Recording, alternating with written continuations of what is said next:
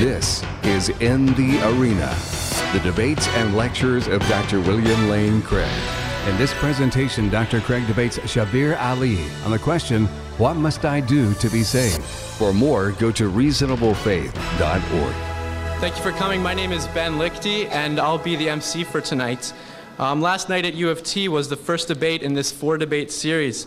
The topic was, did Jesus physically rise from the dead? Tonight is the second debate in the series, and the topic is, what must I do to be saved? Our two debaters are Mr. Shabir Ali and Dr. William Lane Craig. Mr. Ali is married with 4 children, has a BA in Religious Studies from Laurentian University. He is also the president and founder of the Islamic Information and Dua Center, Toronto. He is primarily self-taught in the area of comparative religion. Dr. Craig is research professor of philosophy at Talbot Theological Seminary in La Mirada, California. He lives in Atlanta, Georgia with his wife and 2 teenage children. He obtained his PhD at the University of Birmingham in England and his doctorate in theology at the University of Munich. He has authored many books and scholarly articles. At this time, I would like to thank Campus Crusade for Christ at York, as well as the Islamic Information and Dua Center, Toronto, for hosting this event. I would also like to thank Dr. Richard Davis, who will be moderating the debate. Dr. Davis is an assistant professor of philosophy at Tyndale College. He is also an adjunct professor of philosophy at York University. He received both his MA and PhD degrees in philosophy from the University of Toronto. He has published a number of articles in academic philosophical journals. The flow of the evening will be as follows. The 2 sides will debate, as explained by our moderator. This will be followed by a 20-minute question and answer time. Before we begin, I would like to draw your attention to the comment card on the table in front of you. We would like to have an indicator of your thoughts on the subject before and after the debate. Would you please take a moment now to answer the first question on the card, which asks, before the debate, I felt the following had a stronger argument. Simply indicate on the scale your standpoint. At the conclusion of the formal debate, and before the question and answer, we will ask you to finish filling out this card. So take notes as we go, if you'd like. Now, just before we begin, I'd like to note that if you'd like to exit during the debate, could you please use this door out here as to not disturb the camera in the back. And if you've just come in, try and find a seat, maybe along the aisles or on the stairs. Please make sure that your cell phones and pagers and any other noise-making devices are turned off. And now I'd like to pass things over to our moderator, Mr. Davis. Welcome.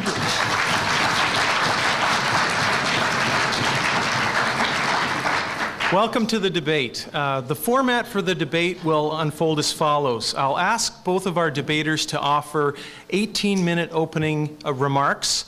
That will be followed by a rebuttal section in the debate where each of the debaters will have a chance for a period of 11 minutes to rebut or respond to the arguments and statements of the opposing debater.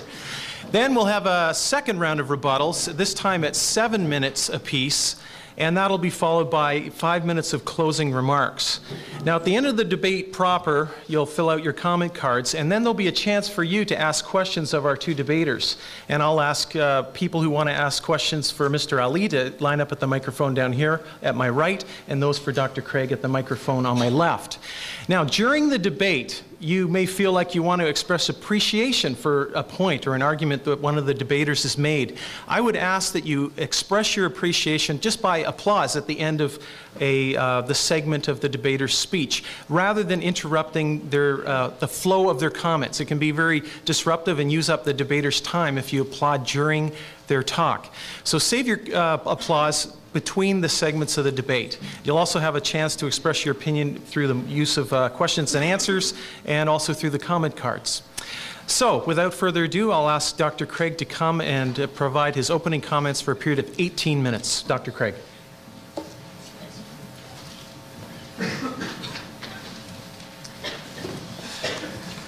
Good evening. Well, welcome to the debate this evening. It's good to be here. Tonight, we've come together to discuss what is perhaps the most important question that a human being can ask.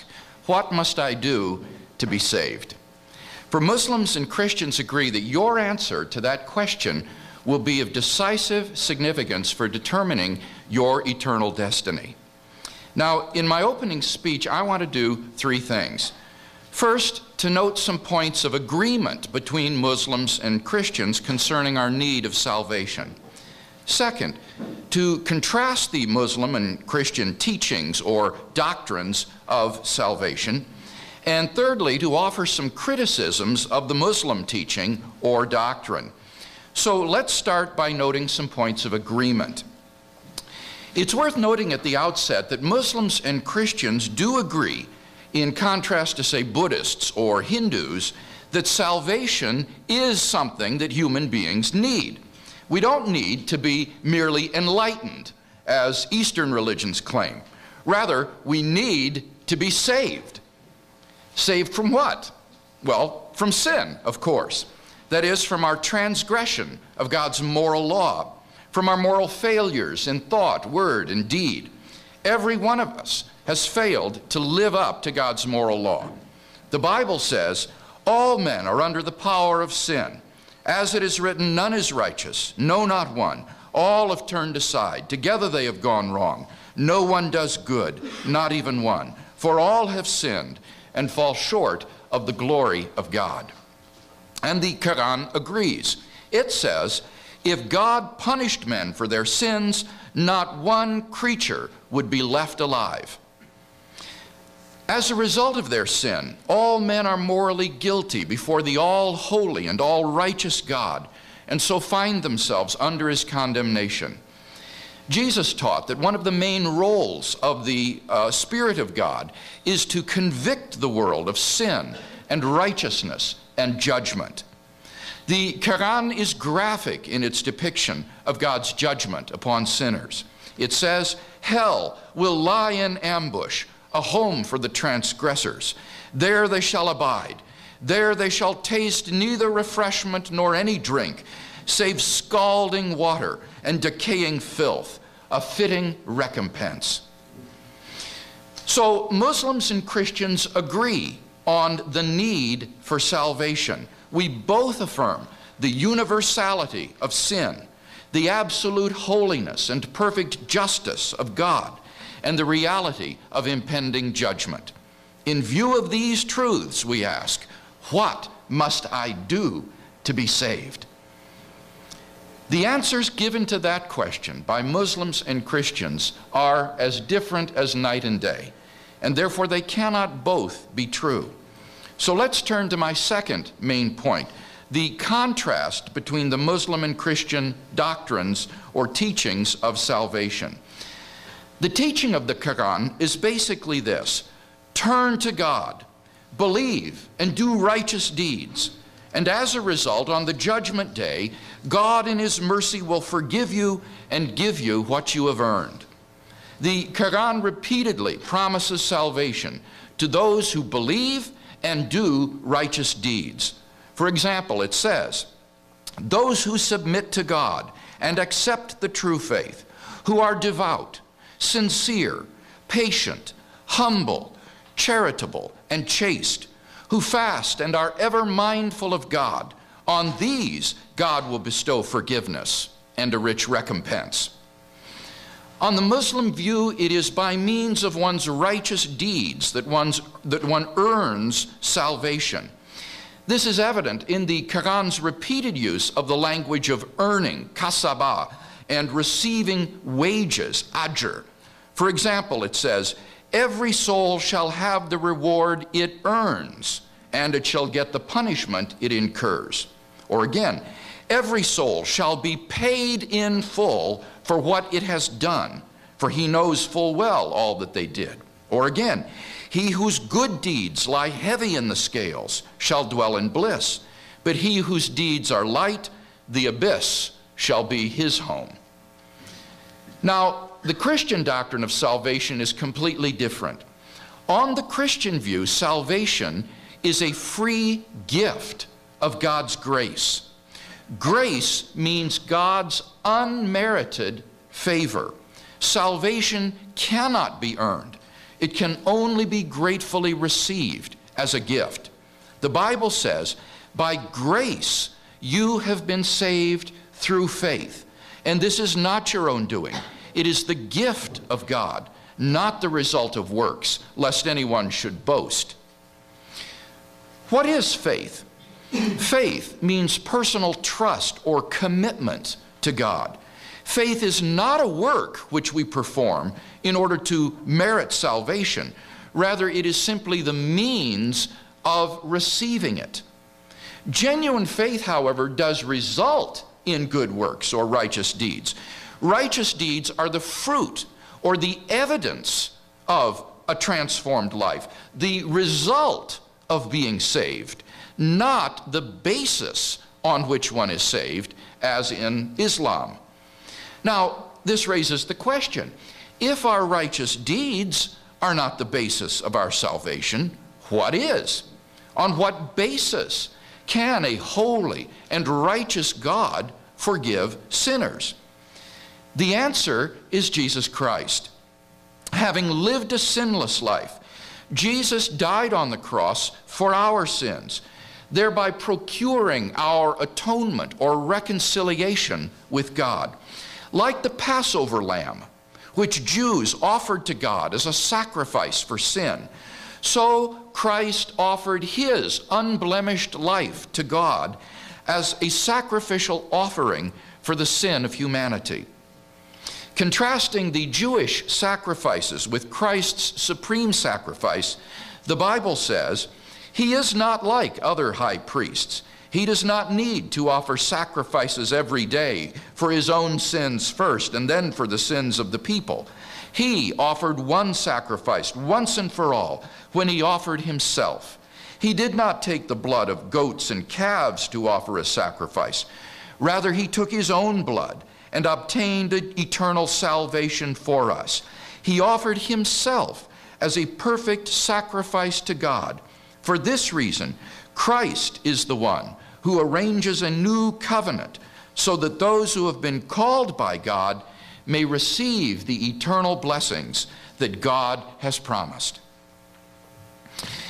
In summary then, on the Christian view, salvation comes by God's grace through our faith on the basis of Christ's sacrificial death. In a nutshell, the basic difference between the Muslim and Christian doctrines of salvation is that Islam teaches salvation by good works, whereas Christianity teaches salvation by grace. So, the obvious question is, which one is true? In my third and final point, I want to offer 3 reasons why I think that the Muslim doctrine of salvation is not true. Number 1, the Muslim doctrine of salvation is based upon a morally deficient concept of God. Muslims and Christians agree that God is the greatest conceivable being. If there were anything that you could conceive of that were greater than God, then that would be God. So God has to be the greatest conceivable being. Now, besides being all-powerful, all-knowing, and so forth, the greatest conceivable being must also be all-loving, morally perfect. God must be a loving and gracious being, for it's obviously morally better to be loving rather than unloving. And therefore, God, as the perfect being, must be all-loving. And this is exactly what the Bible affirms. The Bible says, God is love. In this is love, not that we loved God, but that He loved us and sent His Son to be the sacrifice for our sins. Or again, it says, God shows His love for us in that while we were yet sinners, Christ died for us. Jesus taught God's unconditional love for sinners. We see this in His parables about the prodigal son and the lost sheep, in His practice of table fellowship with the immoral and the unclean, and in His sayings like those of the Sermon on the Mount. He said, for example, love your enemies and pray for those who persecute you. For if you love those who love you, What more are you doing than others? Do not even the pagans do the same? You, therefore, must be perfect as your heavenly Father is perfect. The love of the Heavenly Father is impartial, universal, and unconditional. What a contrast with the God of the Quran. According to the Quran, God does not love sinners. This fact is emphasized repeatedly and consistently like a drumbeat throughout the pages of the Quran. Just listen to the following passages drawn at random from various surahs. God loves not unbelievers. God loves not the impious and sinful. God loves not evildoers. God loves not the proud. God loves not transgressors. God loves not the prodigal. God loves not the treacherous. God is an enemy to unbelievers. Over and over again, the Quran declares that God does not love the very people that the Bible says God loves so much that he sent his only Son to die for them. Now, this might seem paradoxical in light of the Quran's calling God Al-Rahman Al-Rahim, the All-Merciful, until you realize that according to the Quran, what God's mercy really cashes out to is that if you believe and do righteous deeds, then God can be counted on to overlook your sins and to reward your good works. According to the Quran, God's love is thus reserved only for those who earn it. It says, to those who believe and do righteousness, God will assign love. So the Quran assures us of God's love for the God-fearing and the good doers, but he has no love for sinners or unbelievers. Thus, in the Islamic conception, God is not all-loving. His love is partial and has to be earned. The Muslim God only loves those who first love him. His love thus rises no higher than the love that Jesus said even tax collectors and pagans exhibit. Now, don't you think that this is an inadequate conception of God? What would you think of a parent who said to his children, if you measure up to my standards and do as I say, then I will love you? Some of you have had parents like that who didn't give you unconditional love, and you know the emotional scars you bear as a result. As the greatest conceivable being, the most perfect being, the source of all goodness and love, God's love must be unconditional and impartial. And therefore, the Islamic conception of God seems to me to be morally deficient. Therefore, I cannot agree to it. Number two, on the Muslim doctrine of salvation, the demands of God's justice go unmet. Muslims and Christians agree that God is absolutely holy and just, as he must be if he is the greatest conceivable being. His justice is essential to his very nature and cannot be compromised. For that reason, God cannot simply blink at sin. If he were to allow some evil to go unpunished, he would not be absolutely just. For that reason, the concept of an absolutely just and holy God is, as Martin Luther rightly saw, a terrifying prospect. No sin, no matter how small, not even a little lie, can escape his purview. Every sin must receive its just due. Otherwise, God's justice would be compromised, and he would not be absolutely holy.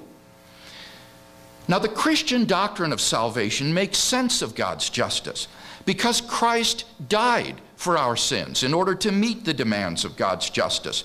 Since our sins have been fully paid for by Christ's sacrificial death, God does not compromise his justice or holiness when he pardons our sin.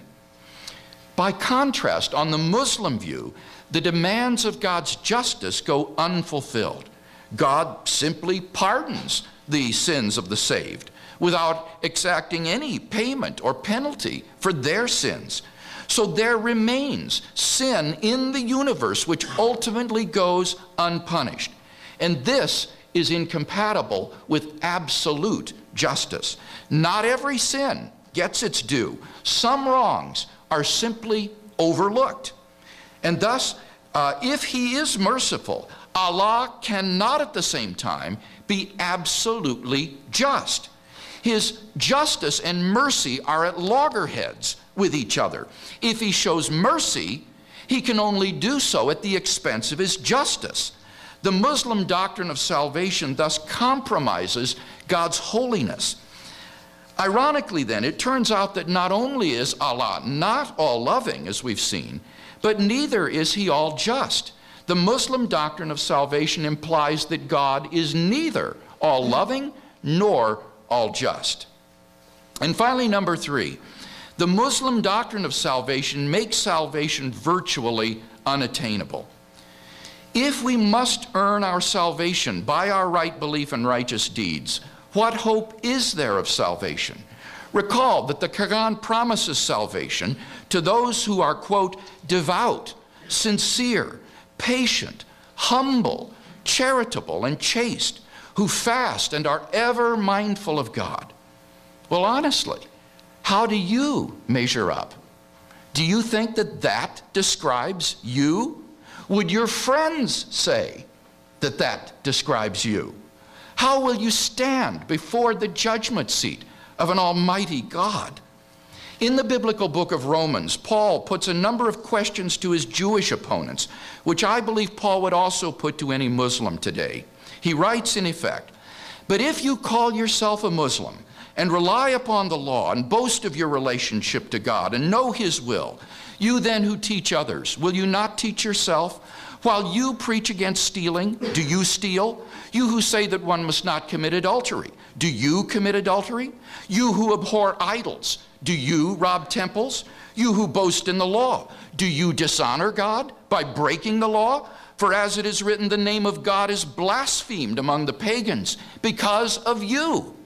Paul concludes, "We know that everything in the law applies to those who live under the law, in order to stop all human excuses and bring the whole world under God's judgment. For no man is put right in God's sight by doing what the law requires. What the law does is to make man know that he has sinned." In other words, the law serves only to condemn, not to save. The Muslim plan of salvation by works is therefore a counsel of despair, leading only to condemnation. Ask yourself, are you ready to stand before God's judgment throne, relying on your righteousness alone to save you? If you're honest, you know that you need a Savior. You need Christ, God's perfect sacrifice for sin.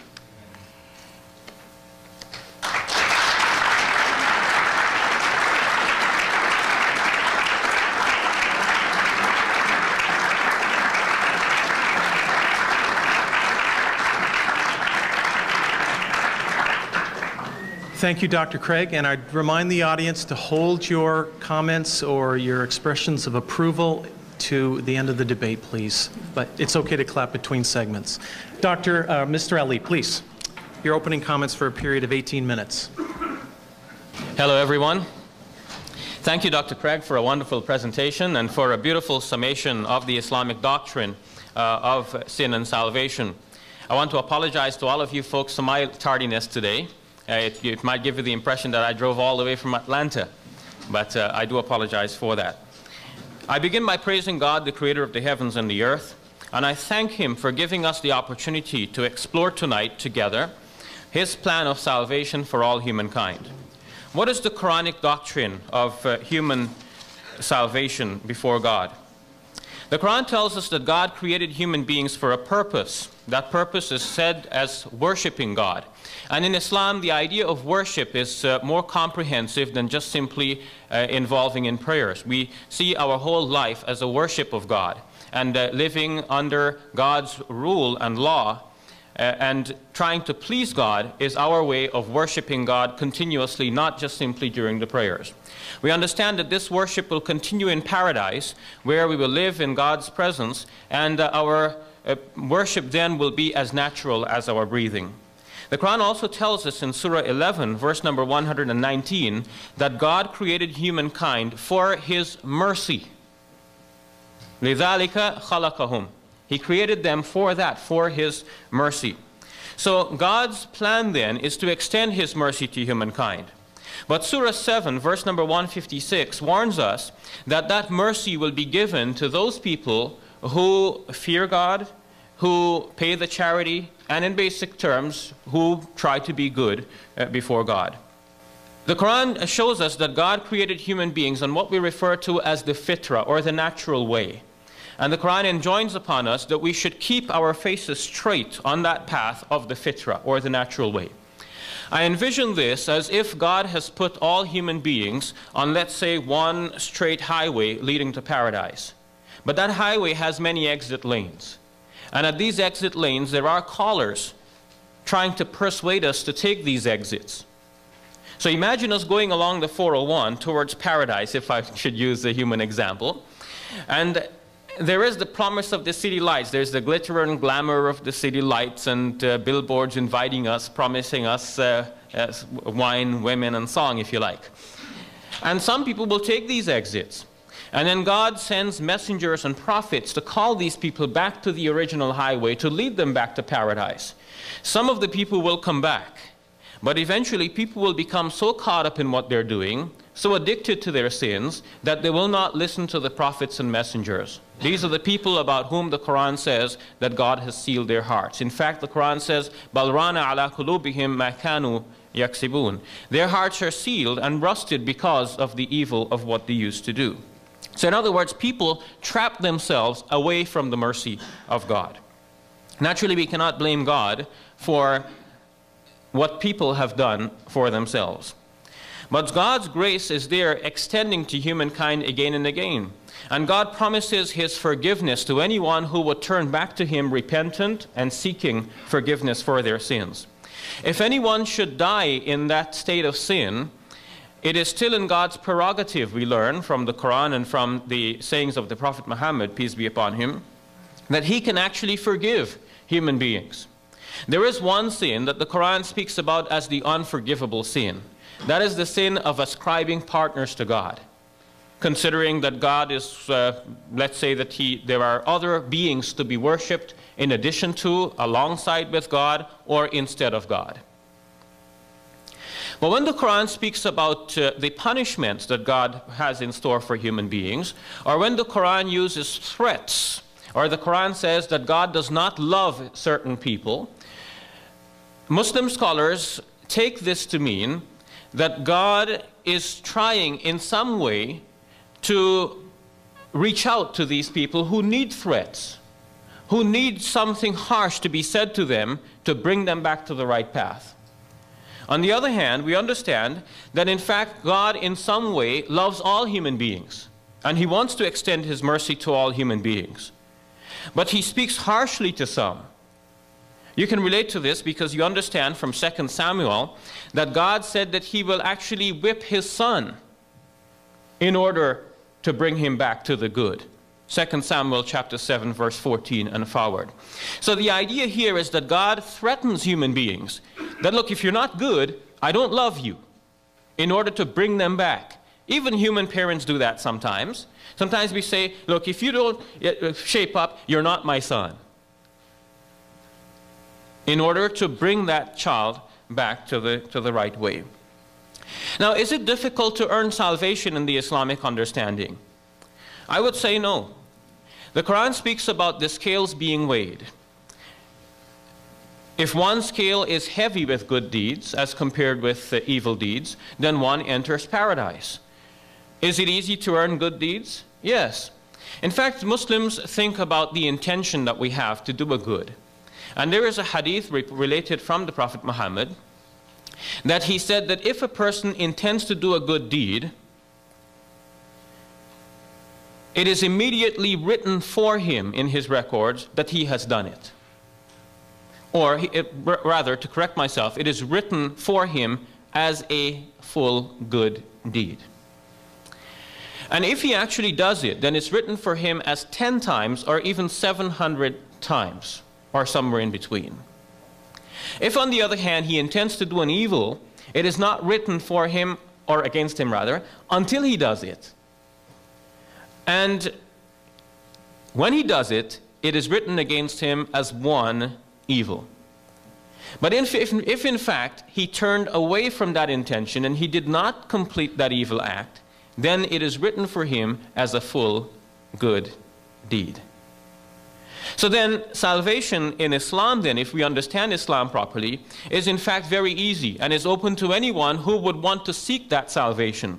Of course, if somebody does not want to seek that salvation and he wishes to turn away, then this is something for which he will or she will have no one to blame but oneself. The Quran, in fact, speaks about salvation in some very general terms as requiring almost just simply, in a nutshell, belief in God.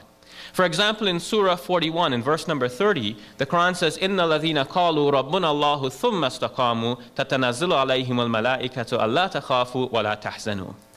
As for those who say, my Lord is Allah alone, the angels, and they remain steadfast upon that, then the angels would descend upon such persons and say to them, you shall have no fear nor grief coming upon you, but in fact have good news. وَأَبْشِرُوا بِالْجَنَّةِ الَّتِي كُنْتُمْ تُوعَدُونَ. But have good news of the paradise which has been prepared for you. So only belief in God is mentioned here, and being steadfast on that belief in God. There is a hadith in Sahih Muslim which says that the Prophet Muhammad said that whoever dies knowing that there is no God but Allah will enter paradise. But Muslim scholars want to make sure that people do not get away with the wrong understanding, that we can just simply say, yeah, I believe and I have nothing to do, and I'll be saved. So Muslim scholars emphasize those verses, and in fact the Quran itself emphasizes that Muslims should not just simply say they believe, but they should follow up that belief with action. In fact, reason also dictates that our actions will flow out of our belief. And if we have a firm belief and a proper commitment with God, then the actions we perform will actually show whether our commitment and belief is with God. Now, having said this much, I want to offer some comments on some of the criticisms that Dr. Craig has levied against the Islamic view. Dr. Craig thinks, one, that the Islamic view of God is morally deficient, because the Quran says that God does not love this or that person. I've already shown that, in fact, the threats which are given in the Quran are for the good purpose of bringing human beings back to the right way. But if you want to insist that, okay, the literal text says God does not love these people, and that would mean that God is deficient, consider this passage from the Bible in Psalms 5, verses 4 to 6, where it specifically says that God hates evildoers. So if we consider then that the Islamic view of God is morally deficient because it says that God hates certain evildoers, what are we to say then about the biblical view of God, which says that God hates evildoers? Dr. Craig finds a problem with justice in Islam. How do we understand that God is just in Islam? Well, in fact, I do not see a difficulty with God's justice and mercy. If we understand justice properly, for one to be just, that is not contrary to mercy. Think about it for a moment. Suppose you get a traffic ticket, and you go before a judge, and you explain your circumstances, and the judge listens to that and says, yeah, okay, I believe you. Your wife was on the verge of delivery, and you're just dropping her off to the hospital, right? Okay, somebody has told that lie before. But if the judge believes you, the judge can have mercy on you, can understand your circumstances, and can actually forgive you. He can lessen the fine, he can cancel the ticket altogether. That is not contrary to justice. A judge can work within a certain scope and extend forgiveness of sins. There may be certain things that the judge cannot forgive. And that is because when we think of human judges, these judges have to report back to a certain authority who would have to give them in advance that permission to extend that justice. But in the case of God, God is his own judge. And he can extend forgiveness to anyone that he wants. The Quran says, Inna rahmati wasiyat kulla shay. My mercy encompasses everything.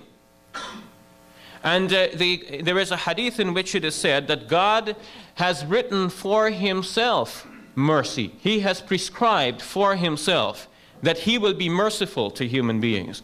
So if God decides to forgive sins, this is within God's prerogative, and I do not see that there is a tension between mercy and justice. God could be merciful to people, and that would not offend against his justice. On the other hand, I do not believe that the Christian solution to this tension between mercy and justice is a real solution. Recall that in order to get rid of sins, what Dr. Craig has told us, in fact, is that Jesus had to die for our sins.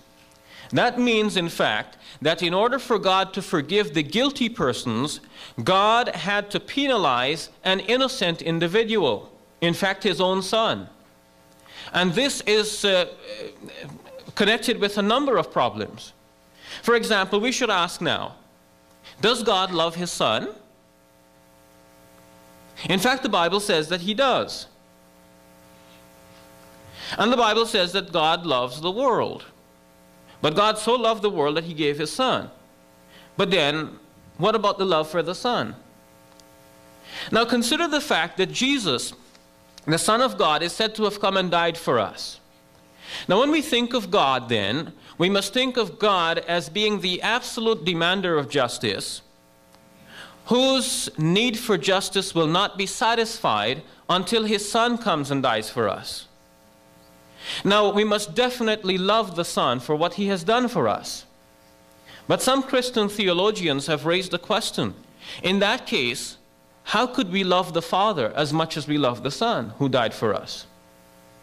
You see, there are insuperable difficulties and problems with this. Moreover, if you think of God's eternal plan for salvation, God creating the universe and in advance knowing what is going to happen in his universe, then how do you explain the fact that God has this plan which makes it appear that he is caught unawares? In fact, some Christian theologians, as Bernard Marthaler has said in his book, The Creed, have even said that it seems as though God has painted himself into a corner. You must understand how this analogy works. You know, if we are going to paint, let's say we're going to paint the floor of this room, then we start from the back wall and paint all the way out to the door. But if we start from the door and paint our way this way, then we'll end up at the back wall or maybe into a corner, and then we have nowhere to go but to walk on the wet paint. So is this the understanding of God? How did this come about in Christianity? If Judaism, Christianity, and Islam are sister religions, if they share a common religious heritage, how did it so happen that Dr. Craig can stand here tonight and say that the Islamic concept is diametrically opposed to the Christian concept? How did they become two different concepts? Is the Islamic concept diametrically opposed to the concept in Judaism? I don't think so. So how did Christianity become something different from what Judaism and Christianity is in the general sense of understanding God's grace and his demand for the works that we should do to demand that or to deserve that grace? James Dunn, a colleague of Dr. Craig, has in fact traced the history of Christianity and tells us in his book, Jesus, or rather the evidence for Jesus, how the original Christianity became split up into a variety of Christian forms. Gentile Christianity, for example, and a Jewish Christianity on the other hand. Jewish Christianity did not survive for long, but Gentile Christianity became the Christianity. I'd like to suggest this book for further reading. And it is particularly in Gentile Christianity that owes a lot to the preachings and teachings of Paul that we have these ideas which Dr. Craig has represented here tonight.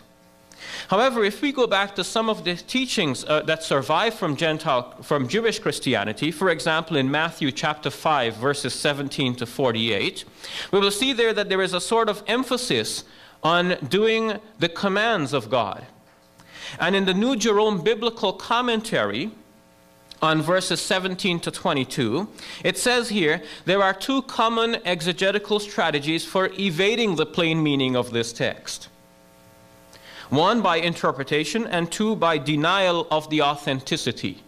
In other words, Christian scholars are confronted with this text, which seems to be speaking about an Islamic doctrine or a Jewish Christian doctrine, and they wonder what to do with this. So they have two strategies. Now, this commentary goes on to say, this latter approach contains much truth.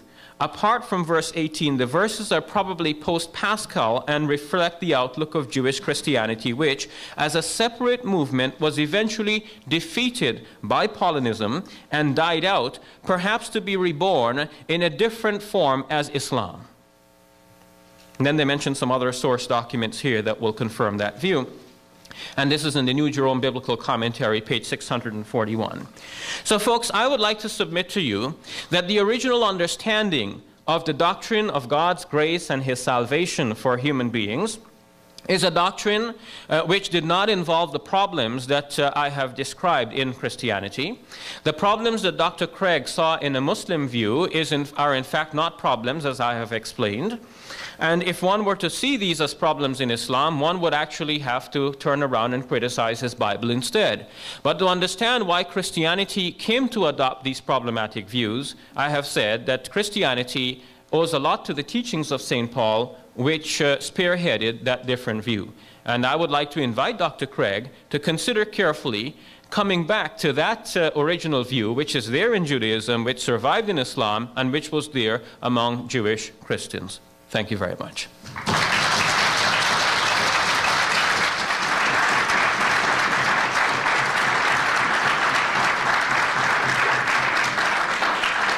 Thank you, Mr. Ali, for your opening remarks. And we now move to the rebuttal section of the debate, and I'll ask Dr. Craig to offer his remarks for a period of 11 minutes. Dr. Craig. You'll remember in my opening speech, I offered 3 criticisms of the Muslim doctrine of salvation, on the basis of which I argued that it cannot be true. Now, in offering these criticisms, it's important that you understand that I'm presupposing 2 conditions of adequacy for any adequate doctrine of salvation. First of all, that doctrine must be compatible with the essential attributes of God. If your doctrine of salvation is incompatible with the essential attributes of God, then it cannot be true, because it means that that God cannot exist and offer that plan of salvation, because they're logically incompatible. The second condition of adequacy is that it must make salvation obtainable for a wide number of people. Otherwise, it's not really a doctrine of salvation at all, but simply a doctrine of condemnation. And my argument is that the Quranic doctrine of salvation does not meet these 2 conditions of adequacy for an adequate doctrine of salvation. First, I argued that the Muslim doctrine of salvation is predicated upon a morally deficient concept of God. Because God is the greatest conceivable being, must be all-loving, but the Quran teaches that God clearly does not love unbelievers and sinners. On the contrary, his love is conditional and partial. Now here Shabir Ali responds by saying, God is simply speaking harshly to them. He's trying to warn them and reach out to them. I think that that's simply not a plausible interpretation of these passages. It's very clear in Islamic theology that God's love is conditional, that he loves those who love him, who place their faith in him, who do good works and righteous deeds, and he loves them in response. But the scripture, or the Quran, is emphatic over and over again in saying that God does not love unbelievers. To understand the conditional nature of God's love, listen to Surah 3, 32 to 33. Say, if you love God, follow me, and God will love you and forgive your sins. You see the order? You love God, follow Muhammad, and then God will love you in turn. Say, obey God and the messenger, but if they turn their backs, God loves not the unbelievers. So the Quran is very clear in saying that God does not love sinners and unbelievers. And Shabir himself elsewhere admits this. In one of his website articles, he writes as follows: although God is full of loving kindness, he does not love sinners who refuse to change. He writes, we know from the Quran that Allah does not like the following categories of people. That's putting it mildly. The Quran says he does not love them: mischief makers, treacherous ingrates, proud people, prodigals, rejectors of God's message. And therefore, he says it's no problem that God punishes such people. He doesn't love them. He says, on the other hand, the Quran tells us that Allah loves the following categories of people: those who do good, those who repent of their sins, those who keep themselves clean, those who trust in Allah, those who are steadfast on the right path, and so forth. And then he concludes, let us therefore ask God to make us deserving of his infinite love. You see, no Christian could ask God for that, because the Christian believes it's impossible to make yourself deserving of infinite love. No one can merit that kind of salvation, that kind of love. So clearly, by Shabir's own admission on his website, as well as the Quranic verses that are quite plain, God literally has no love for unbelievers. His love is therefore conditional. It is like the love of the sinners and the tax collectors, who only love those who love them. Now, he attempts to turn the tables by saying then, but in the Bible, in Psalm 5, 4-6, it says that God loves evildoers, or hates evildoers, that God hates evildoers. I have two responses to this. First of all, notice that love and hate, paradoxically, are not contradictories. Indeed, we will often speak of someone having a love-hate relationship with someone else. These are not contradictories, because you can love a person and yet hate certain aspects of his personality, his actions, what he does, what he stands for, and so forth. And in Psalm 5, that's what it's talking about. It says in Psalm 5, for you are not a God who delights in wickedness. Evil will not sojourn with you. The boastful will not stand before your eyes. You hate all evildoers. So what the psalmist is saying there is that God hates the wickedness and the evil that these people are engaged in. But over and over again, the Bible affirms that God loves unbelievers, that he loves all persons, and he pleads with unbelievers to repent and to come to him. So that love and hate are not contradictories. What is the contradictory of love? Well, it's not loving. And that's what the Quran says about God. He does not love these people. But I challenge you to find any verse in the Bible, anywhere, that says God does not love sinners, that he does not love unbelievers, that he does not love the wicked. You will find no such passage in the Scriptures. Second response I want to make is that these passages quoted by Shabir Ali about God's hate are found in the poetic books in the Old Testament. For example, in the Psalms. And everybody knows that you cannot base doctrine on poetic expressions, because these are emotional, metaphorical, and so forth. If you were to ask the psalmist, does God literally hate that person? I'm sure he would say no, that person is a creature of God. He loves the person, but as the psalmist says, he does not delight in wickedness, and he hates the wickedness that that person is involved in. So that God loves sinners, but he hates their sin. So I do think that the Quran offers us a morally deficient concept of God, because it explicitly and emphatically affirms that God does not love unbelievers and sinners, and it nowhere affirms that he does love them. So that his love is conditional, it is partial, it is selective, it has to be earned. And that, I think, is morally reprehensible. Secondly, the demands of God's justice go unmet on the Islamic view. Shabir Ali says, well, a judge can show mercy to someone in his court. Yes, and when he does so, he does not give that person justice. He gives that person mercy, but he doesn't give him justice. We don't say, boy, that guy got what was coming to him. He really got justice, didn't he? No, he got mercy. And that's the dilemma of the God of the Quran, is that when he shows mercy, he must overlook or blink at the sin of those persons. He does not punish it. And therefore, he is not absolutely just.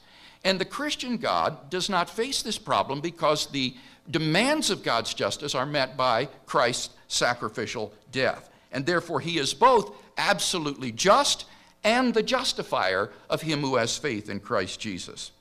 Shabir then again attempts to turn the tables by raising a number of objections. Number one, he asks, does God love his son? Well, of course God loves his son, and punishment isn't incompatible with love. Every parent knows that fact. Secondly, he asks, well, should we love the Father? Yes, because the Son sends the Father for our salvation. It is the self-sacrificial gift of God, the gift of Christ's life, that will restore us to fellowship and salvation with God. So of course we love the Father.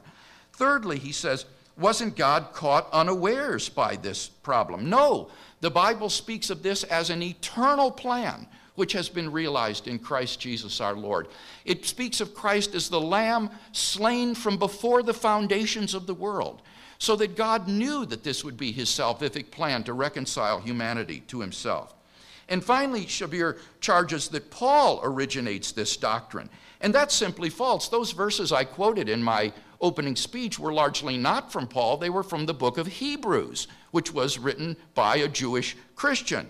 Moreover, Jesus at the Last Supper himself prefigured this death on behalf of sinners. When it says in Mark chapter 14, verse 22, as they were eating the Passover meal, he took some bread, and after blessing, he broke it and gave it to them and said, "Take, this is my body." And he took a cup, and when he had given thanks, he gave it to them, and they all drank from it.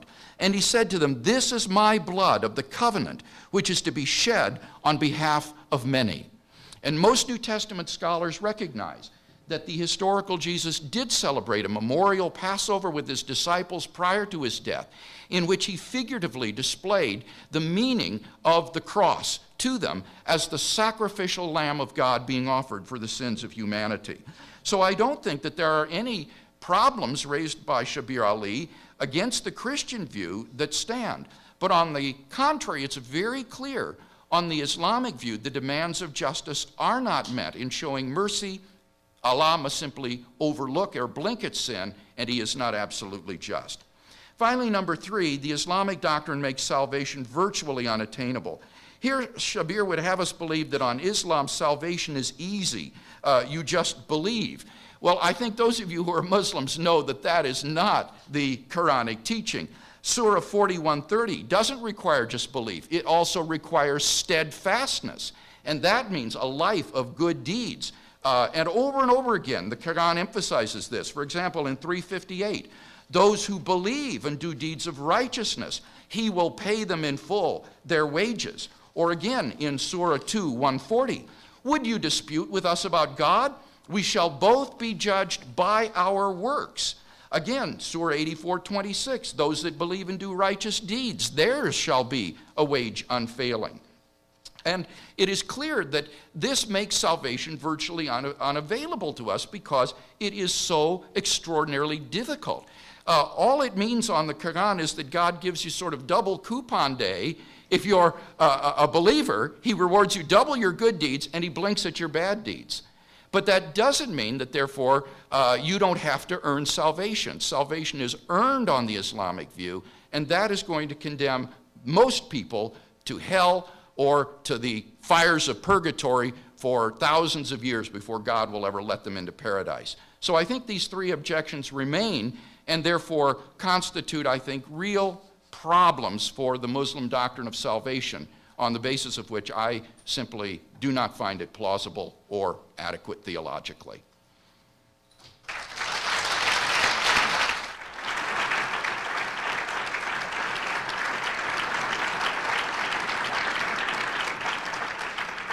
Thank you, Dr. Craig. And now, Mr. Ali, please, your first rebuttal for a period of 11 minutes.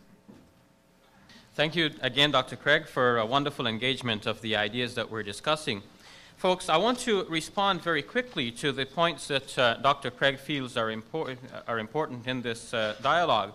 He launches three criticisms against the Islamic view, and of course he supplies in response to that a Christian understanding that would rescue us from some of these problems. The first criticism is that, according to him, the God of Islam is not morally as good as in Christianity, because one of God's attributes is that he is loving, and in Islam God is not loving. He loves not unconditionally, but he loves only certain persons. But in fact, if we look at the Quran, we see that there are what exegetes refer to as general statements and specific statements. And there are certain statements which are shown to be so general that they form an umbrella to interpret other statements which are more specific. Let me explain further. In the Quran, in Surah 2, God says, "Inna Allaha bin nasi la ra'ufur rahim." Surely God is tender and loving to all humankind. Now that's a general statement. If there are certain statements that say that God does not love certain persons, then that is the more specific statement that falls under the general umbrella. So God's eternal attribute is still there, that He is loving, He is kind, He is merciful. When Muslims repeat Bismillahir Rahmanir Rahim, they are continually stressing the mercy and the kindness of God. The Quran also describes God as Ghafurul Wadud, and that says He is this. So that tells us that this is one of His names, His attributes. This is what God is. Now, certainly there are verses in the Quran which says that yes, if you follow Muhammad, God will love you. That does not mean that God does not love other people. It just simply means that God is reaching out to people and telling them how to merit His love. God is giving us a chance to shake hands with Him, to reach out. A hadith explaining this says that when a person takes one step towards God, or when one goes one arm's length towards God, God comes to him the full width. And if one comes to God walking, God comes to him running. So God gives us an opportunity to participate in that plan. Dr. Craig has read my website, and I'm very happy for that. And he has noticed that on my website I have an article in which I have repeated some of the very statements that he has quoted from the Quran. And I have never denied these statements tonight or any other time. I'm just explaining what these statements mean. When the Quran says, or I say that God does not love evildoers, it just simply means that this is God's way of reaching out to people and saying, you have a chance to merit God's love by not being an evildoer. Surely God loves everyone in a certain basic way, but if you turn to God, repentant, seeking His mercy, then He will love you in a more special way.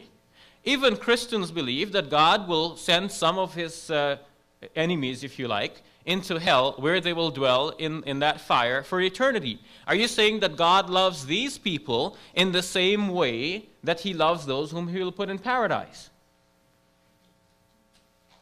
Now, Psalm 5, verses number 5 to 6, has been interpreted by Dr. Craig in a way that I'm not convinced with. He says that love and hate are not contradictory. In whose language is this?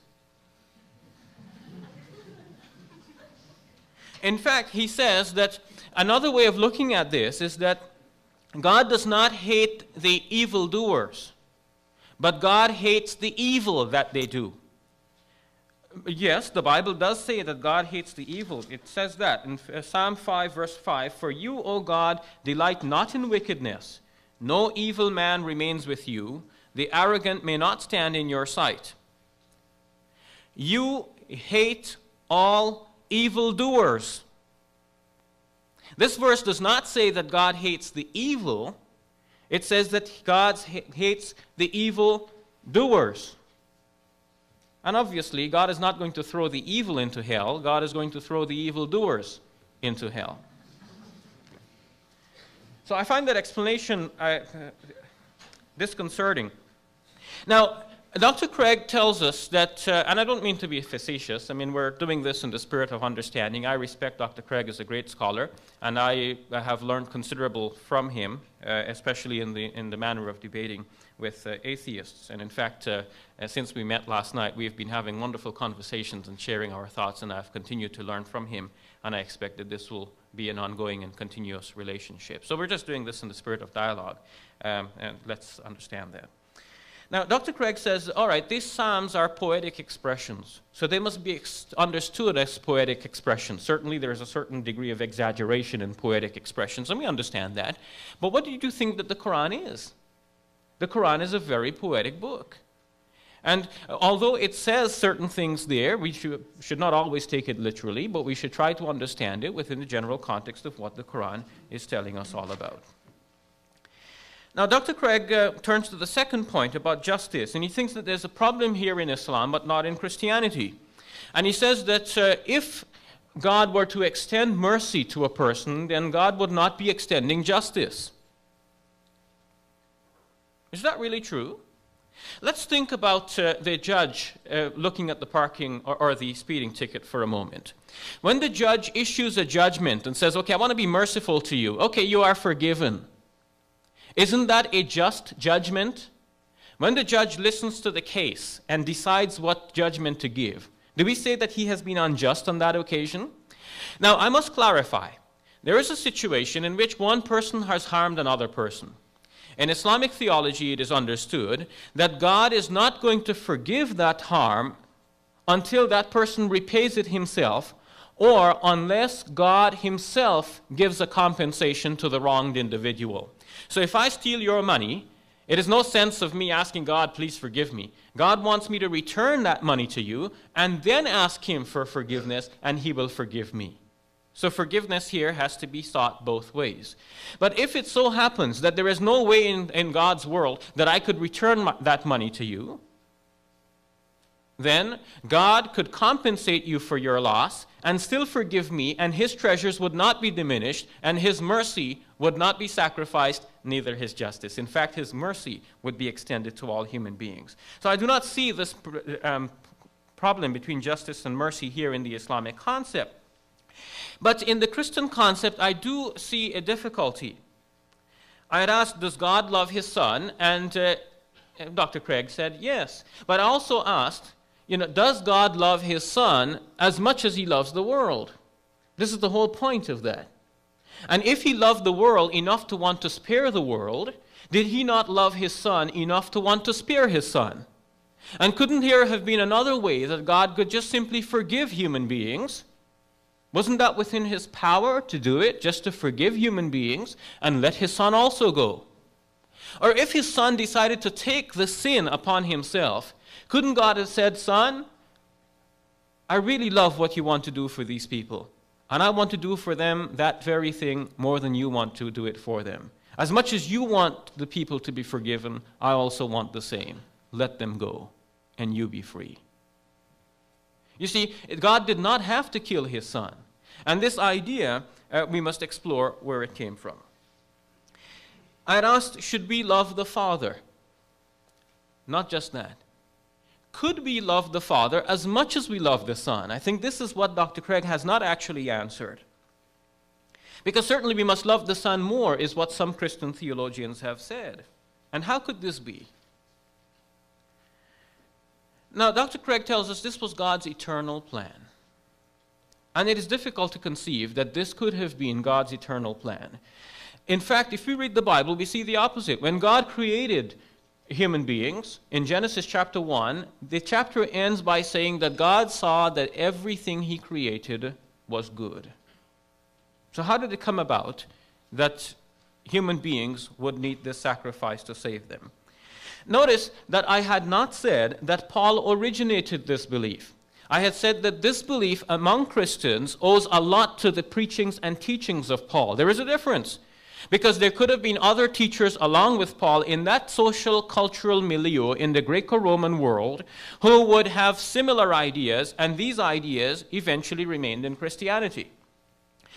To show that it is not Paul alone who taught these things, Dr. Craig cited the book of Hebrews. But we do not know who wrote the book of Hebrews, and for a long time it was thought that the book of Hebrews was actually written by Paul. Why? Because the ideas in the book of Hebrews is in fact so similar to the ideas in the Pauline letters. But in fact, if we go back to the teachings of Jesus that we can find, let's say in the Gospel according to Luke, his story about the prodigal son, what does that story tell us? That story actually tells us that if anyone turns back repentant to God, God is willing to forgive him, just like a son turns back to his father, and the father extends full forgiveness for him. Nobody has to pay for his sins. Mark chapter 14 speaks about the blood and so on. But in fact, many scholars think that although Jesus shared a meal with his disciples, that was a common Seder meal that still survives in Judaism. It did not have anything to do with a sacrificial death. And this Eucharist that was instituted then, or said to be instituted then, owes something again to the teachings of Paul, who said in 1 Corinthians that on the night Jesus was betrayed, this is what he did. Remember, the Gospels were written after Pauline teachings were already widespread, and the Gospels that we have were collected by people who were influenced by Pauline teaching. Now, what about salvation? That is easily attainable, as I've already explained. So I do not see any difficulty with the Islamic concepts, but much with the Christian concept.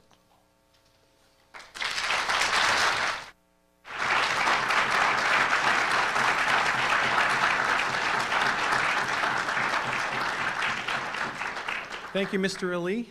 And now, Dr. Craig, your second rebuttal for a period of 7 minutes. Let's review each of those 3 objections that I've lodged against the Muslim doctrine of salvation. First, that it's predicated on a morally deficient concept of God, because God in Islam is not all-loving. Now, Shabir Ali, despite what he wrote on his internet site, in which he affirmed this very truth, in his own words, not just in those of the Quran, tonight wants to tell us that God is loving and merciful. But the question is, what does this mean in the Quran? When it makes these general affirmations, what does that mean? Well, as I explained in my first speech, it means that God's grace or mercy is selective, conditional, and partial. To whom is this love and mercy extended in the Quran, and on what basis? It is extended to the servants of Allah on the basis of their works, and hence the language repeatedly in the Quran of wages and earning. Who does righteous deeds and believes right doctrine will not lose his wages. God will give him what he has earned. And thus this general statement of Allah's mercy and compassion means simply that God is merciful, or Allah is merciful, only in the sense that for those who live up to and fulfill his requirements, he pays them back for what they have earned for their good deeds, and he overlooks their bad deeds. And this is not unconditional, universal, and impartial love. This is love that requires you to merit it, and that is morally deficient. Now, Shabir says, but look, in the Hadith it says that if you take one step toward God, then God will come running to you. That exactly proves my point. As I pointed out in my debate with Jamal Badawi, that very Hadith bears testimony to what I'm saying. Humans must take the initiative. If you take the step toward God, then he'll take the step toward you. But the Christian view is totally different. It is that while you are a sinner, while you are an unbeliever, rebelling against God, God loves you desperately, and he reaches out to save you. So it's a very, very different concept of God than this concept in Islam, which says, first meet my requirements, and then Allah will love you. Now he says, but what about in the Psalms where it says God hates evildoers? As I explained, love and hate are not contradictories. And he says, well, in what language? Well, this is simply a point of logic. The opposite of black is not white, or the contradictory of black is not white. The contradictory of black is not black.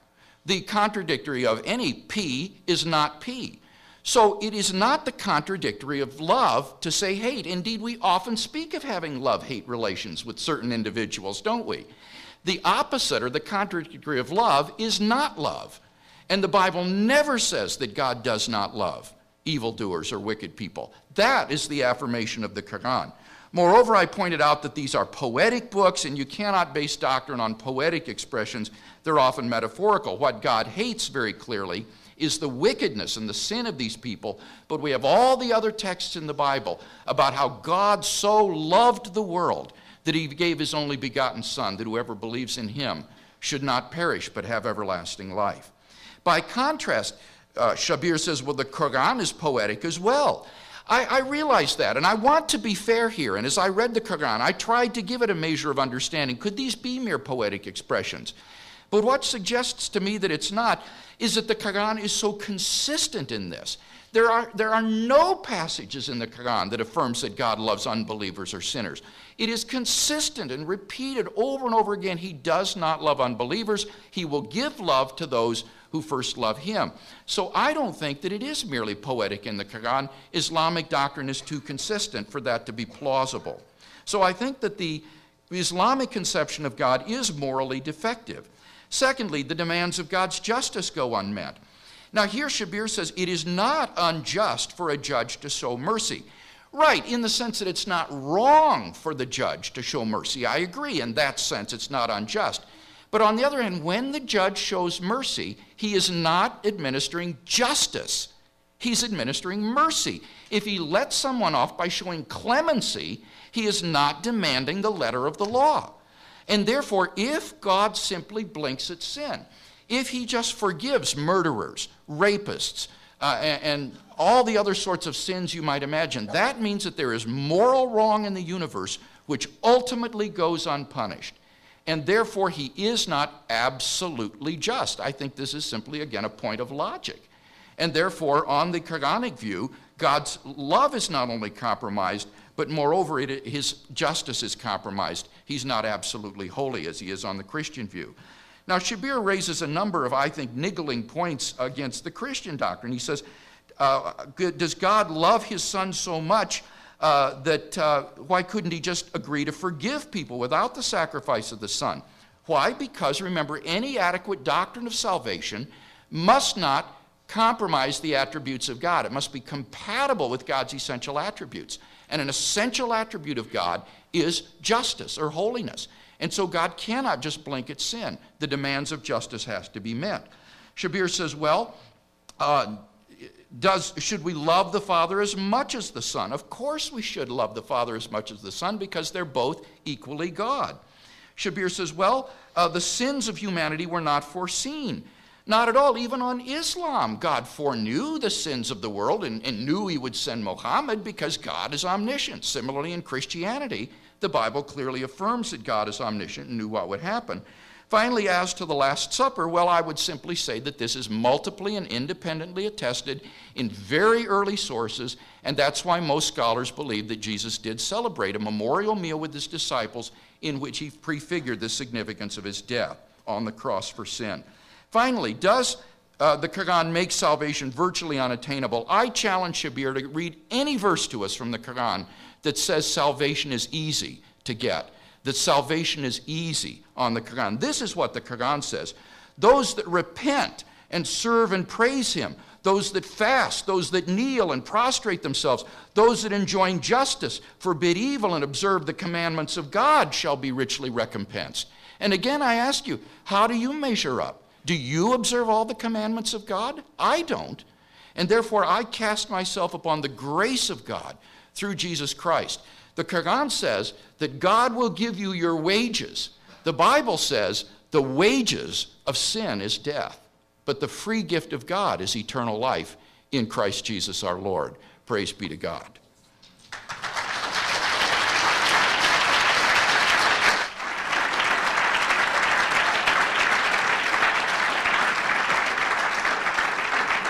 Thank you, Dr. Craig. Mr. Ali, your second rebuttal for a period of 7 minutes, please. Now, folks, by this time, I feel that we are getting a little bit repetitious. It seems that the points we are discussing are very simple, and yet we have such difficulty understanding each other on these questions. And that's a fact of life. People are different. We have different levels of training and experience, and we have different backgrounds. We have been shaped by a different whole set of experiences. Some have been born among Muslims, and they have been indoctrinated with Muslim beliefs. Some have been born among Christians. They have been also educated along Christian lines. So we all have our ways of understanding and perceiving things. One of the things I'm happy about is that God has guided me to study the world's major religions. And in doing that, I have been able to look at Islam through a variety of lenses. And the more lenses through which I have looked at Islam, the more I have seen. I've come to understand my own religion even more.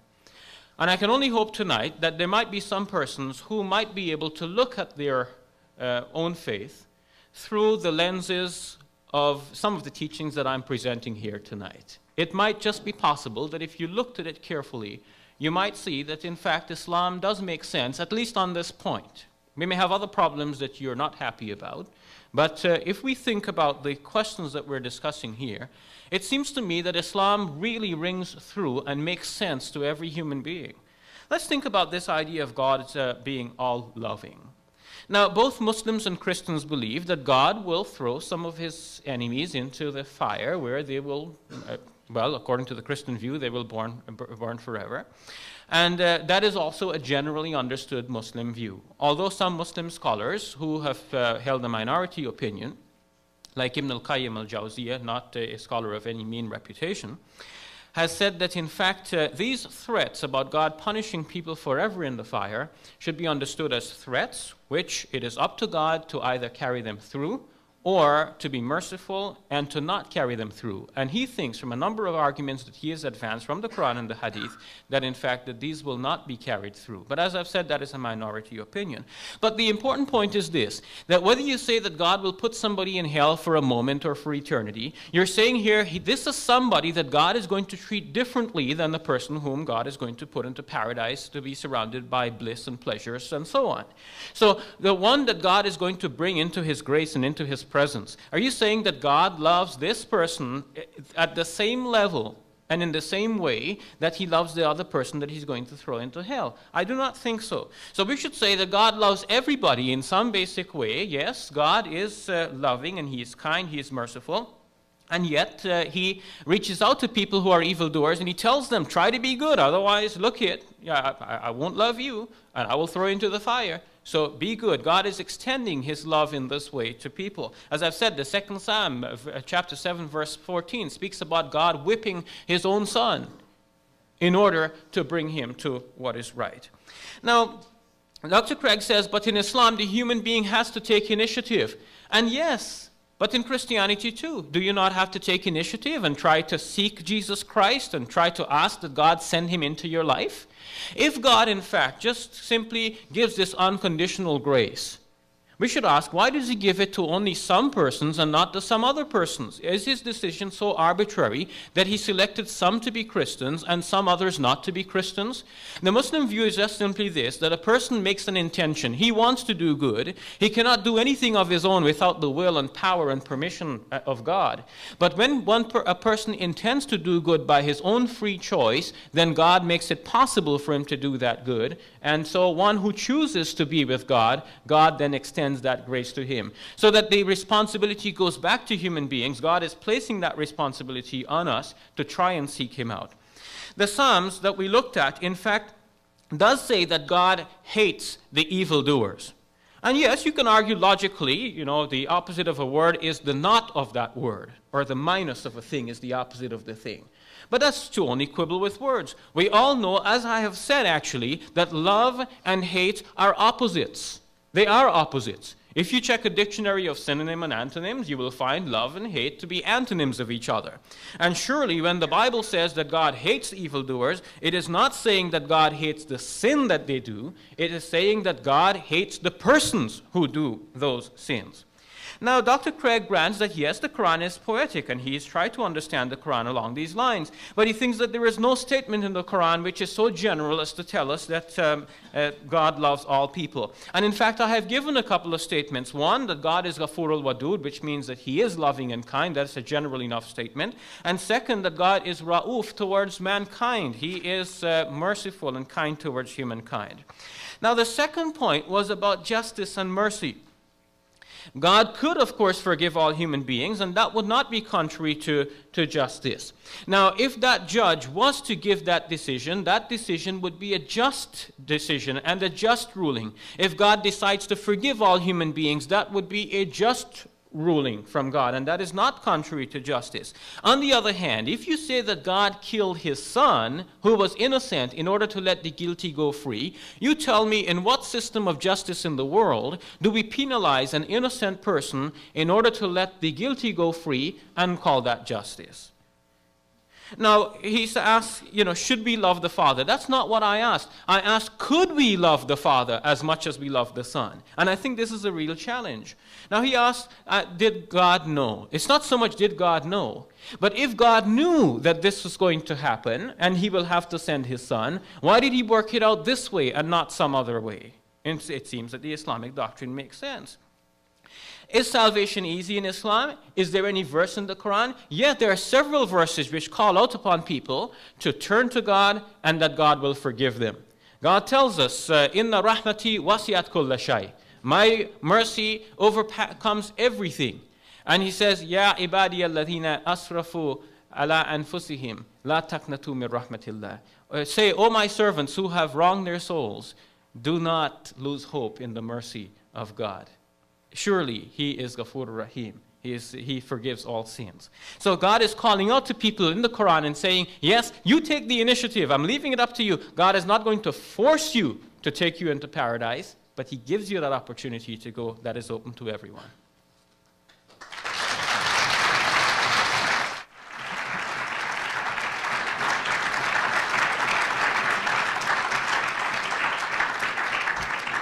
Thank you, Mr. Ali. And now for our closing remarks of 5 minutes each, and I'll invite Dr. Craig to close now.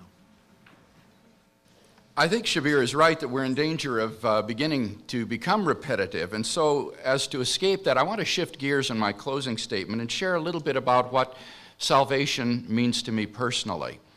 I myself was not raised in a Christian home or even a church-going family, though it was a good and loving home. But when I became a teenager, I began to ask the big questions in life. Why am I here? Where am I going? What is the meaning of my existence?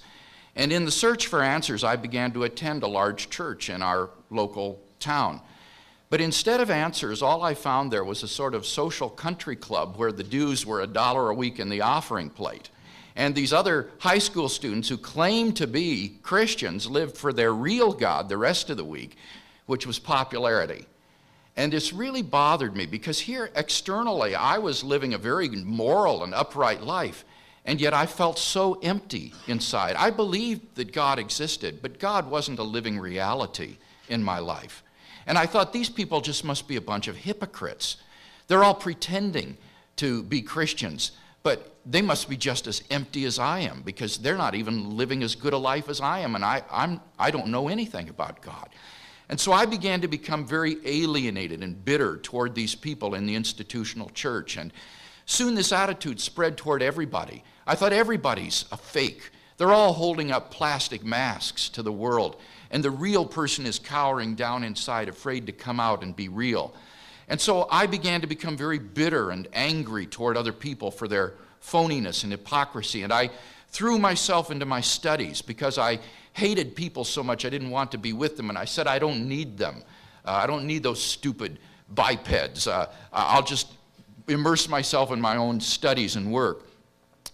And at the same time as I did this, I was on my way toward becoming a very, very alienated young man. And yet in moments of introspection and honesty, I realized that deep down inside I really did want to love and to be loved by others. And I realized at that moment I was just as much a fake as they were, because here I was pretending not to need people when in fact I knew I really did. And so that anger turned in on myself for my own phoniness. And I don't know if you understand what this is like, but this kind of inner anger just eats away at your insides, day after day, making every day misery another day to get through. Well, one day I was feeling particularly crummy, and I walked into my high school German class and sat down behind a girl who's one of these types, that is always so happy, it just makes you sick. And she turned around, I tapped her on the shoulder, and she turned around, and I said to her, Sandy, what are you always so happy about for anyway?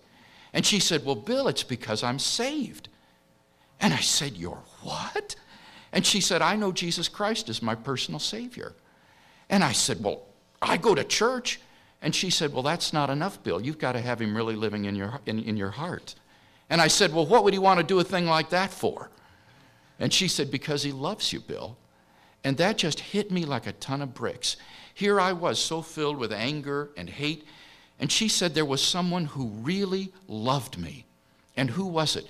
But the God of the universe.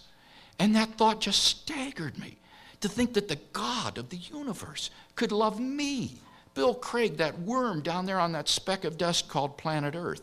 And that ignited a fire in me. I began to read the New Testament from cover to cover, and as I did so, I was captivated by the person of Jesus of Nazareth. This man's teachings had a wisdom about them that I had never encountered before, and his life had an authenticity about it that wasn't characteristic of those people who claimed to be his followers in that local church I was going to. And I realized then I couldn't throw the baby out with the bathwater. Well, to make a long story short, after about 6 months of the most intense soul searching, I just came to the end of my rope, and I just cried out to God one night. And as I cried out all the anger and the bitterness that was in me, I felt this tremendous infusion of joy, like a balloon being blown up until it was ready to burst. And I rushed outside. It was a warm September evening, and I could see the Milky Way from horizon to horizon. And I looked up at the stars, and I thought, God, I've come to know God. And that moment changed my whole life, because I had realized during that time that if this message of God's love in Christ were really the truth, then I could do nothing less than devote my entire life to sharing it with others. And that's basically why I participate in a debate like this tonight, because the gospel is such good news that God loves you in your sin as an unbeliever, and he sent his son to die for you. They're giving away New Testaments or selling them, I'm not sure, at the back of this auditorium after the debate. I'd encourage you to do what I did. Get a New Testament. Begin to read about the life and teachings of Jesus and ask yourself if this couldn't be the truth. I guarantee you it can change your life, just as it changed mine.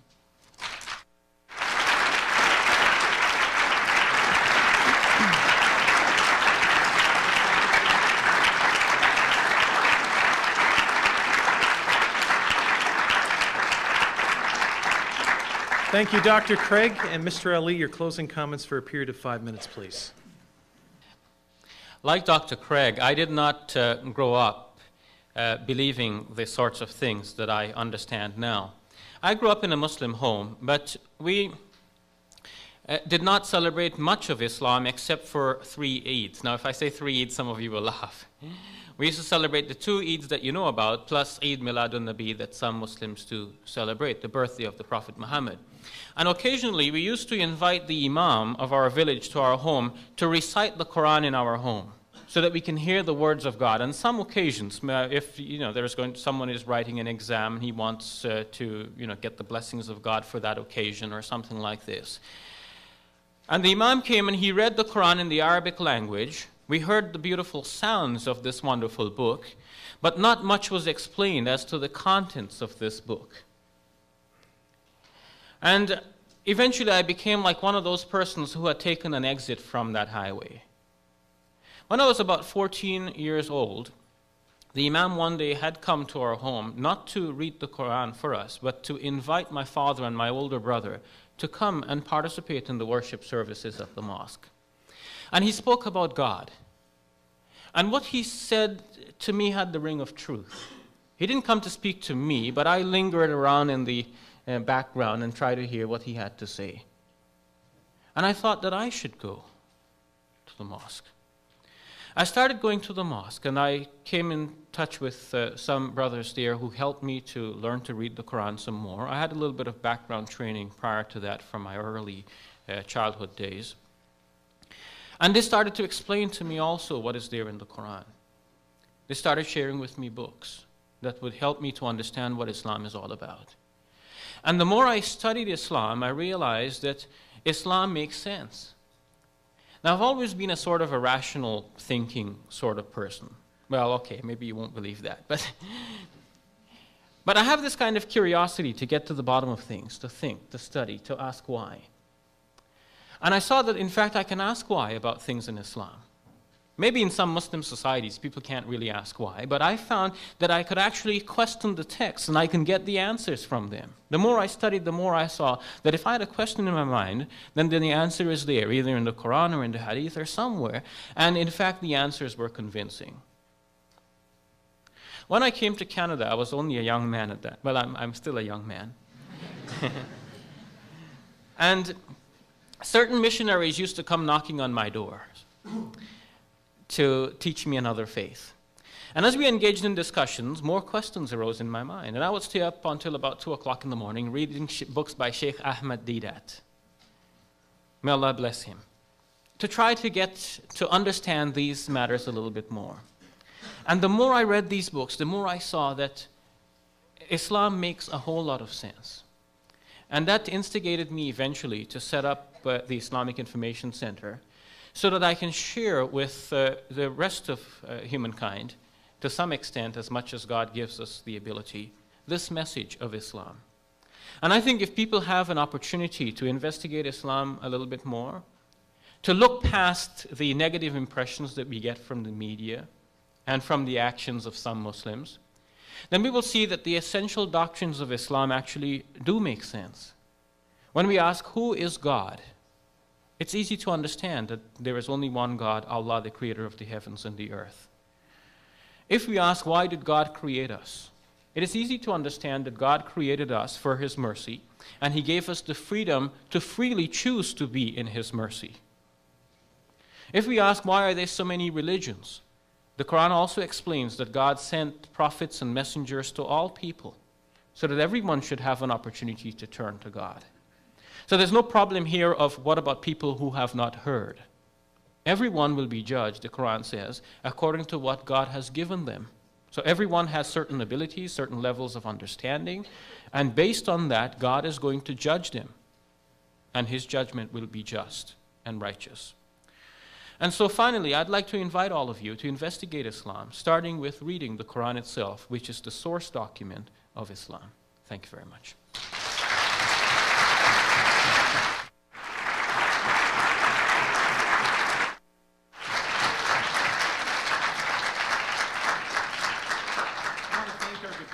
For a truly entertaining and vigorous exchange, but done in goodwill. Thank you very much, gentlemen.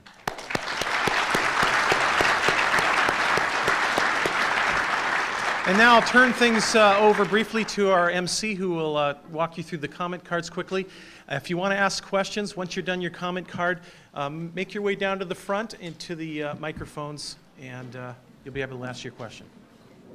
As Dr. Davis has said, the question and answer will continue in a few minutes, but first, take the comment cards that you have in front of you, and if you don't have any, please raise your hand. We have plenty more to pass out, and we'd really like to get your feedback. So those who are passing out the comment cards, if you could get those to the people who don't have them, that'd be great. We'd like to know your standpoint now that the debate has ended. Okay, the question and answer period is going to work as follows. There's a microphone on either side of the auditorium. If you have a question for Dr. Craig, then you line up with the microphone in front of him. And there's a question for Mr. Ali, you line up with the microphone in front of him. Now, I'm going to ask you to get your question out in 30 seconds. And if you don't get out in 30 seconds, I'll take what you have and I'll ask the question for you. And that's because we don't have much time left and I want to get through as many people as we can.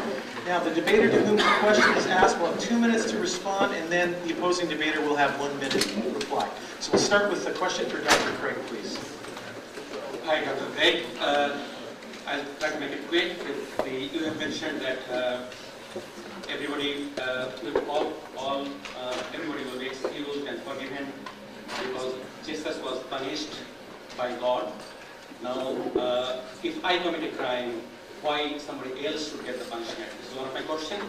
And then if the love of God is totally unconditional, then how do you feel that Hitler, Saddam, or Bin Laden will be treated by God? Now also, okay, thank you. That's...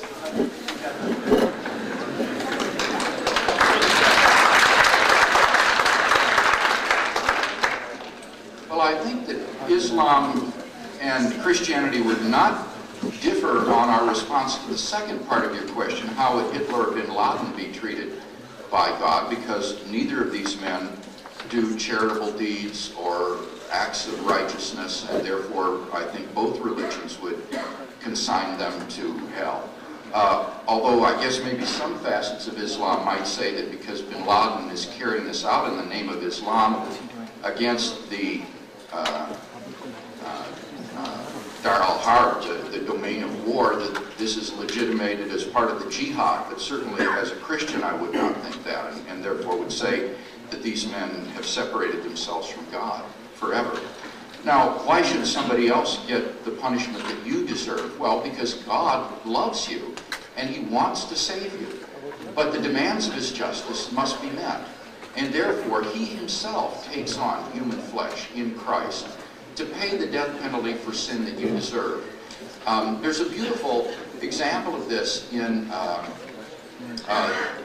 Charles Dickens' novel, Tale of Two Cities, where the condemned prisoner at the end is ready to go to the guillotine, but someone who loves him and loves his young wife impersonates him, stands in his place, and goes to the guillotine for him and takes that punishment instead so that he can go free. And this person is a sort of Christ figure in a sense in Dickens' novel. It is self-sacrificial love so that someone else might be forgiven and go free. But you see, my point was that on Islam, the demands of God's justice go unmet. God's holiness and justice is compromised on Islam. And therefore, it's a doctrine of salvation that is incompatible with the essential attributes of God.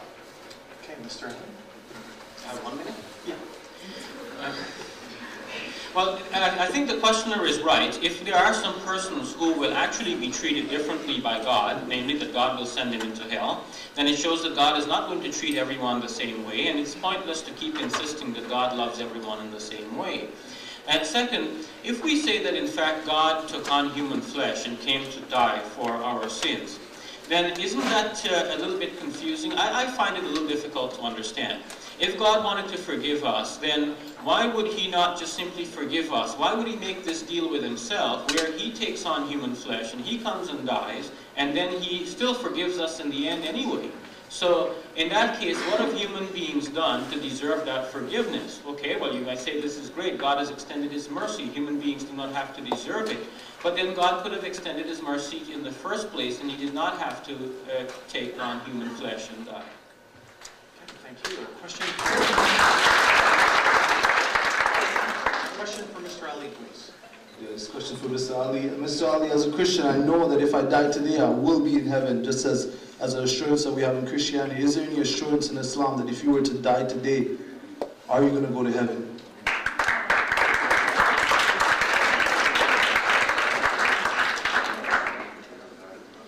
First, I want to clarify that, in fact, although Muslims do not go around saying, I am saved, the Muslim doctrine does say that one who believes in God and remains steadfast on that belief will in fact be saved, as the Quran in Surah 41 verse number 30 says.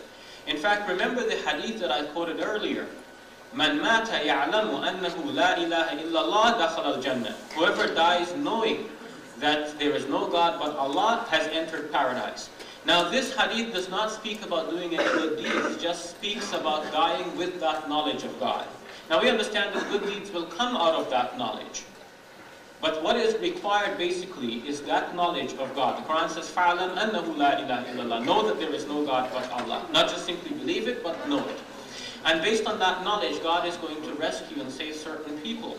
In fact, it is specifically stated in Sahih al-Bukhari that people will be taken out of hell and put into paradise where they will live forever. And it will be said that there are no good deeds to their credit. So in a nutshell, Muslims believe that in fact, by believing in Islam, they are saved. But we remain humble before God and we leave the judgment up to God. And the Muslims should not arrogantly walk around and say, we are saved. God does not owe us to save us, but we should always depend on his mercy and be humble before him.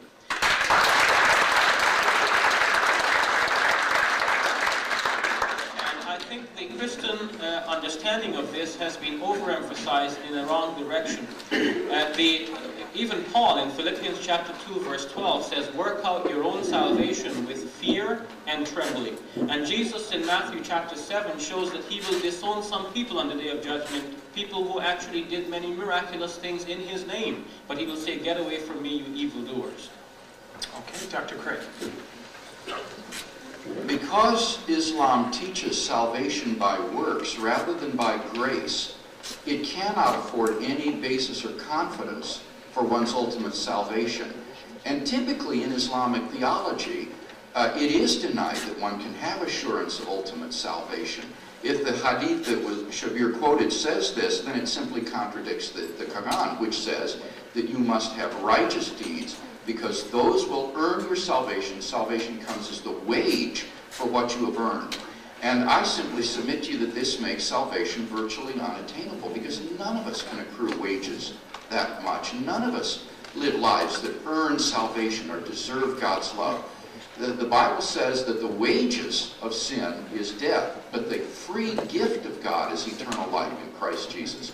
So it is simply a gift that we gratefully receive by grace, not something that you can earn or merit, because that is a treadmill to destruction. Great. Question for Dr. Craig.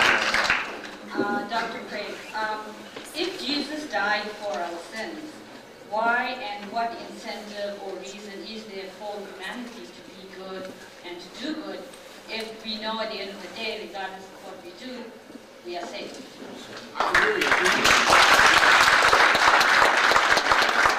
I really appreciate this question because I don't want to give the impression that I'm a universalist, that I think that just because Christ died for the sins of all people, that therefore all people are automatically saved. That's not the Christian view. Christians believe in the reality of hell and of judgment. And we believe that a person can separate himself from God's love forever by rejecting the love and the grace of God. To give an analogy, there was an actual case of a prisoner on death row who was condemned to die. And the governor of the state pardoned him. And the prisoner said, I reject the pardon. I don't want to live anymore. I want to die. And the courts ruled that he had to die because even though the governor had pardoned him, he rejected the pardon. And in exactly the same way, although Christ has died for our sins, if you reject Christ's sacrificial atonement for your sins and spurn it, then there remains only one person to pay the penalty for your sins, you yourself. Excuse me? Aren't you then earning? No, I want to emphasize it's not earned. Faith on the Christian view is not a work that you perform in order to earn salvation. Paul in the Bible always opposes faith and works. Faith is merely the means by which you gratefully receive it. It's not something you do to merit. It's like the drowning man grabbing the lifesaver that's been thrown to him. Nobody thinks that he merits or has earned his own salvation by simply receiving the help of others. And that's the Christian view. Now, this will issue in good works, and I want to emphasize that. The Bible says faith without works is dead. Genuine faith will transform your life and make you a more loving and good person. But God's judgment of you will not be based upon those good works. He will judge you on the basis of whether or not you have received the gift of His grace and forgiveness in Christ. And if you really have, that will produce a life of good works as its fruit. Mr. Ali? I think as we listen to each other, we realize how similar things we are saying. In the end, both Muslims and Christians will do good deeds anyhow. Muslims because they think they're obligated. Christians because they think they have to do that out of love. In fact, in the Islamic view also, Muslims should be doing deeds out of the love for God. So they're in fact quite similar there. Where we're different is on the understanding of how that love is extended. If Jesus, by dying for us, has thrown us that life saver, then it is up to us to grab onto it. Now, notice that Dr. Craig is not saying that by Jesus dying, everyone is saved. In fact, he denies that. Whereas, if God really wanted to extend His mercy to everyone, He should automatically have saved everyone. And that would have been much simpler than just simply to come in human form and die. Now, if God died in our stead, then, in fact, who is taking the life of God? If somebody died for somebody else under the guillotine, for example, then this is a mistake of the authority that they have killed the wrong person. But why would God kill Himself in this scheme? It seems to me incomprehensible.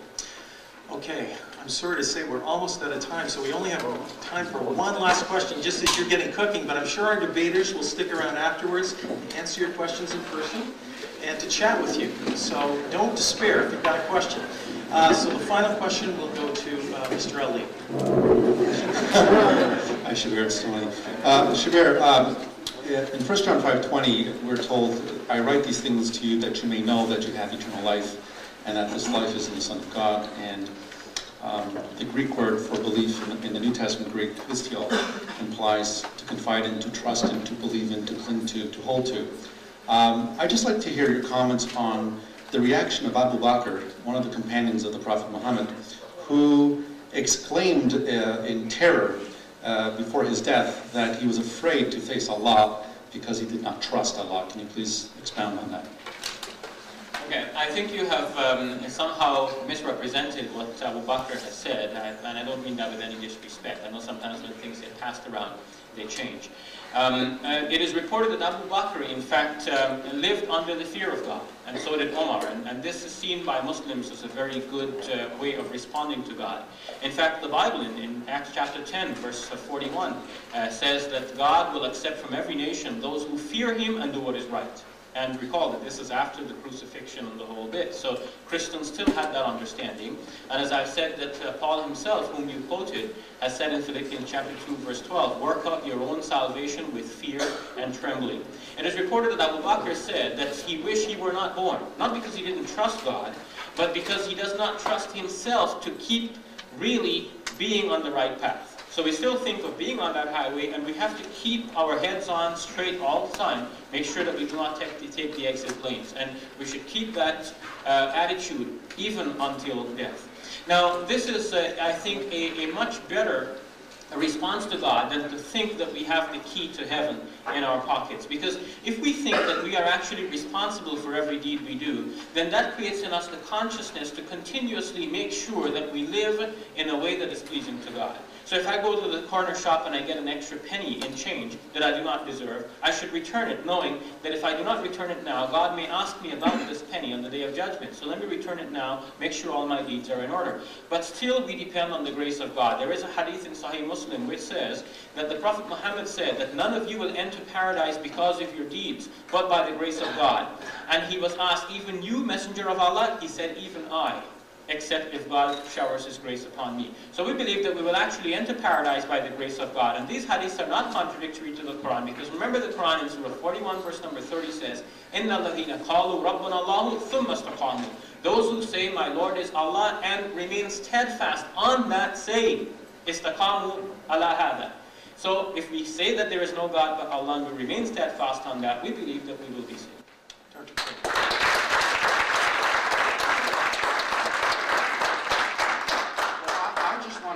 Those who are Muslims in the audience tonight, aren't you afraid to stand before the judgment seat of Allah depending on your own righteousness alone?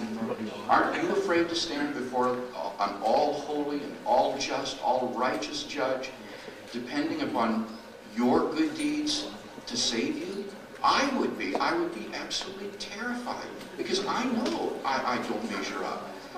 The key to salvation is Jesus Christ, that He's paid the penalty for your sins, and you can face God standing in the love of Christ, knowing that your sins and the penalty for those sins have been paid, not trying to depend upon your own righteousness in order to put you right with God. No wonder Abu Bakr didn't trust himself to keep on the right path. What kind of salvation is that, where you have to trust yourself? Instead, you need to be trusting Christ, because He's paid the penalty for your sins, and you're free. Would you rather have a parent who says, your motivation is to live up to my standards and then I'll love you and care for you? Or would you rather have a parent who loves you unconditionally, and so you naturally live a life of love that is pleasing to your parents because you love that person so much? That's the Christian view versus the Islamic view. Okay, thank you, gentlemen. For more information and resources from Dr. Craig, go to reasonablefaith.org.